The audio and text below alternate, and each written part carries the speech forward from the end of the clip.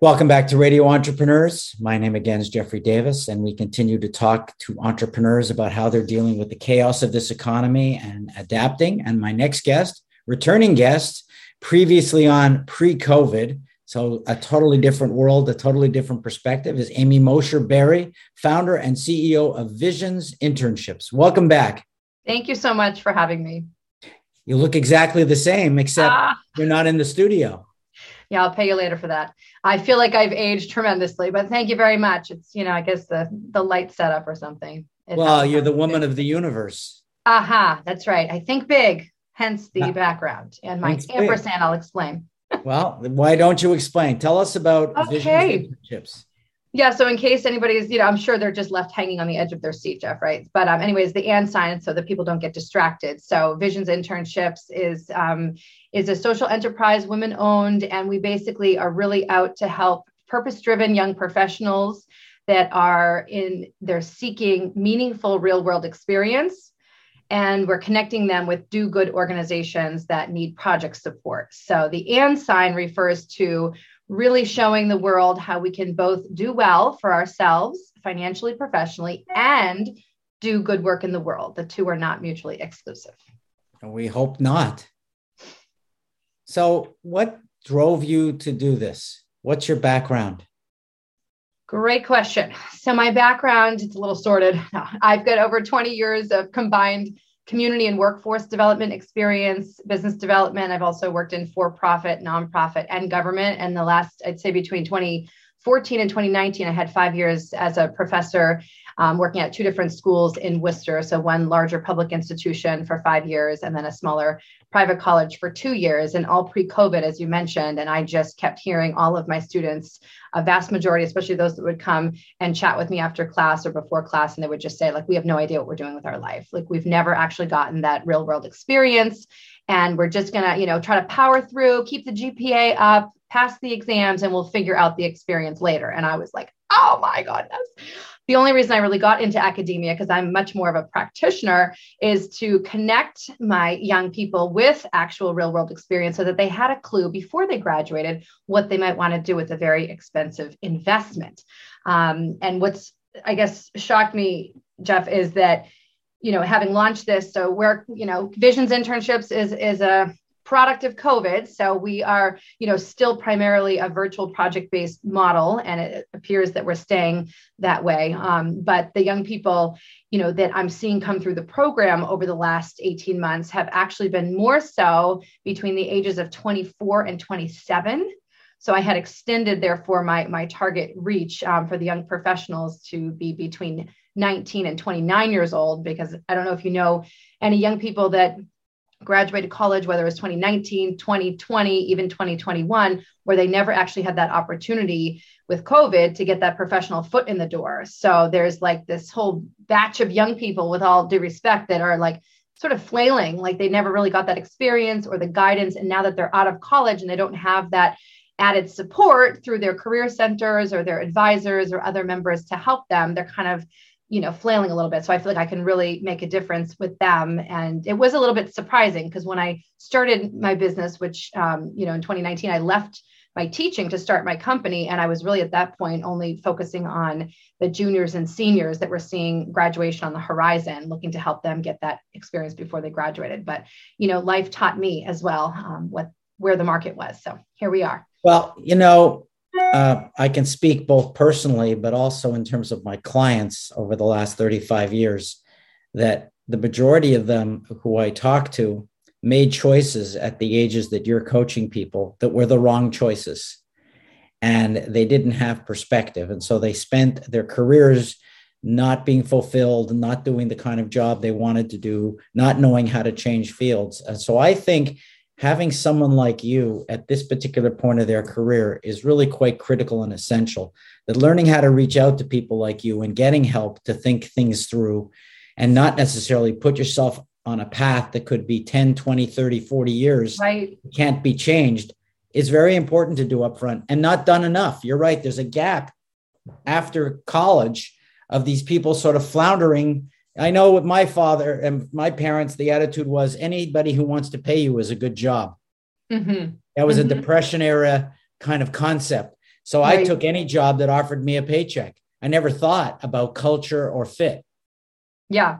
Well, that's huge because, as you well know, a lot of organizations are struggling to find the right people, and young people are like, oh my gosh, they're really wanting to hire me. It's like, yeah, but we need to help them see that what they bring does have value. Their skills need to continue to be built up, right? Because there are so many things that organizations need that they don't have time often. And really the reason we're in business on the organization side, because that's really our main client, is the organization that needs that project support. So their options right now would be potentially to, connect with somebody kind of, haphazardly. Maybe they know somebody, in that general age bracket that's looking for experience. Maybe they know somebody who works at a college, so that can be helpful. But what's really unique about us is it's almost like organizations are, in place of hiring, an expensive, say, consulting outfit that might charge them $50,000 to get XYZ projects done. We're kind of in between that, where, I'm not just connecting organizations to young people and saying, good luck, God bless. I am actually providing a pre-internship training of 2 intense sort of boot camp style weeks of work and life readiness, a lot of those interpersonal soft skills that the, employers might expect that they come with already, but then they may get frustrated in the early stages of whether they're bringing on an intern or a new hire. So I help them really prepare for working and engaging effectively with the client organization. And then I actually support the young people for an additional 10-week project period to get 2 specific projects done for the client. And the client is literally just saying yes to between 1 and 3 hours equivalent of their staff time. And they're getting between 15 and 18 hours per week of project support done, because I am the ones who am finding, training, and managing the interns for the organization. And the client really just shows up to our weekly status update meeting and they're like, what's going on? What do you need from me? Let me give you some feedback. See you next week. So that's really how we roll. It's really soup to nuts for the client organization who's getting a pretty good deal. So I have no lacking of organizations that are pretty psyched to get affordable and reliable project support. Right now, we're really working on building up that talent pipeline for messaging and making those great connections. Excuse me if I'm not smart enough to follow everything. You're doing great. So let me just identify 2 gaps potentially and see how you would do it. One gap would be understanding my own strengths versus the strengths or the recruiting needs of the organization. Yeah. And, culture and how I like to be worked with, how I like to be managed, because that's always been a particular thing with me, how I'm managed. And then the other side is my skill set, where I entered business with definite skills, but definite holes. Hardcore, we'll say the hard business skills versus the soft. Sure. So you help in both, and how do you get them to help? Or do you help only on one side versus the other? The soft versus the hard, let's call it. We do both. And we do have 3 main buckets that we focus on, right? So, I know business operations is very large, but, if there are some strategic goals they're looking to accomplish, if it's outreach to key stakeholders, we might be designing, and administering surveys, interviews, focus groups. Really all virtual is really how we roll these days, as people know. We might be helping with like an operational manual, we might be helping to connect and get a promo video done or social media content out.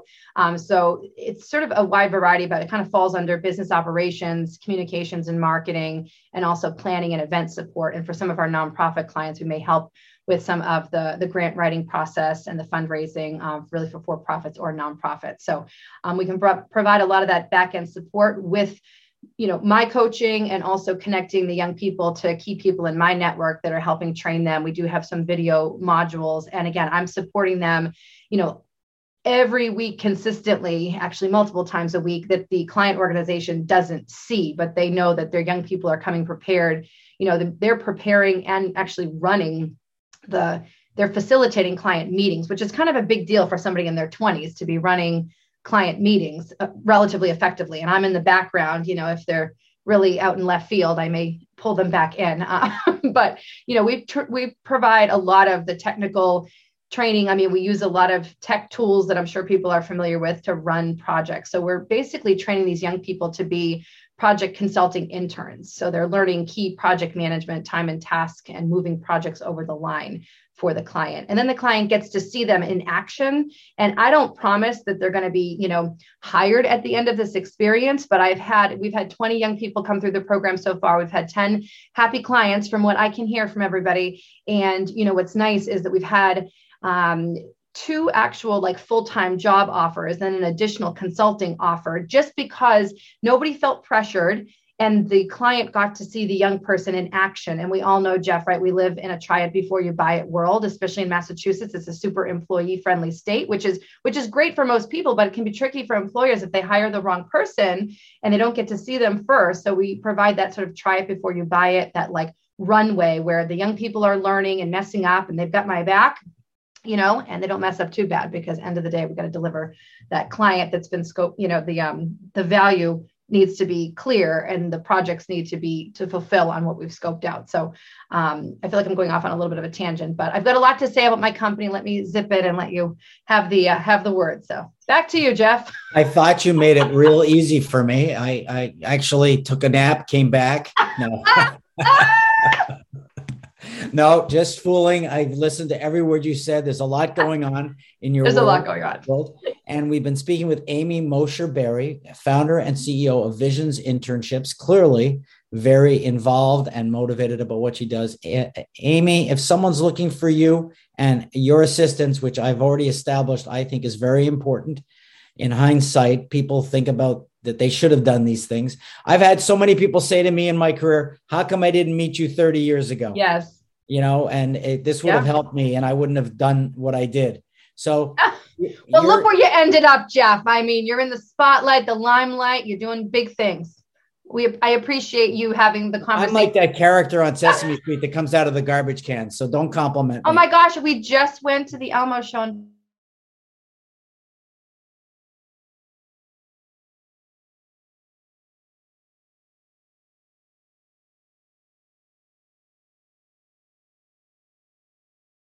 how can we connect with you?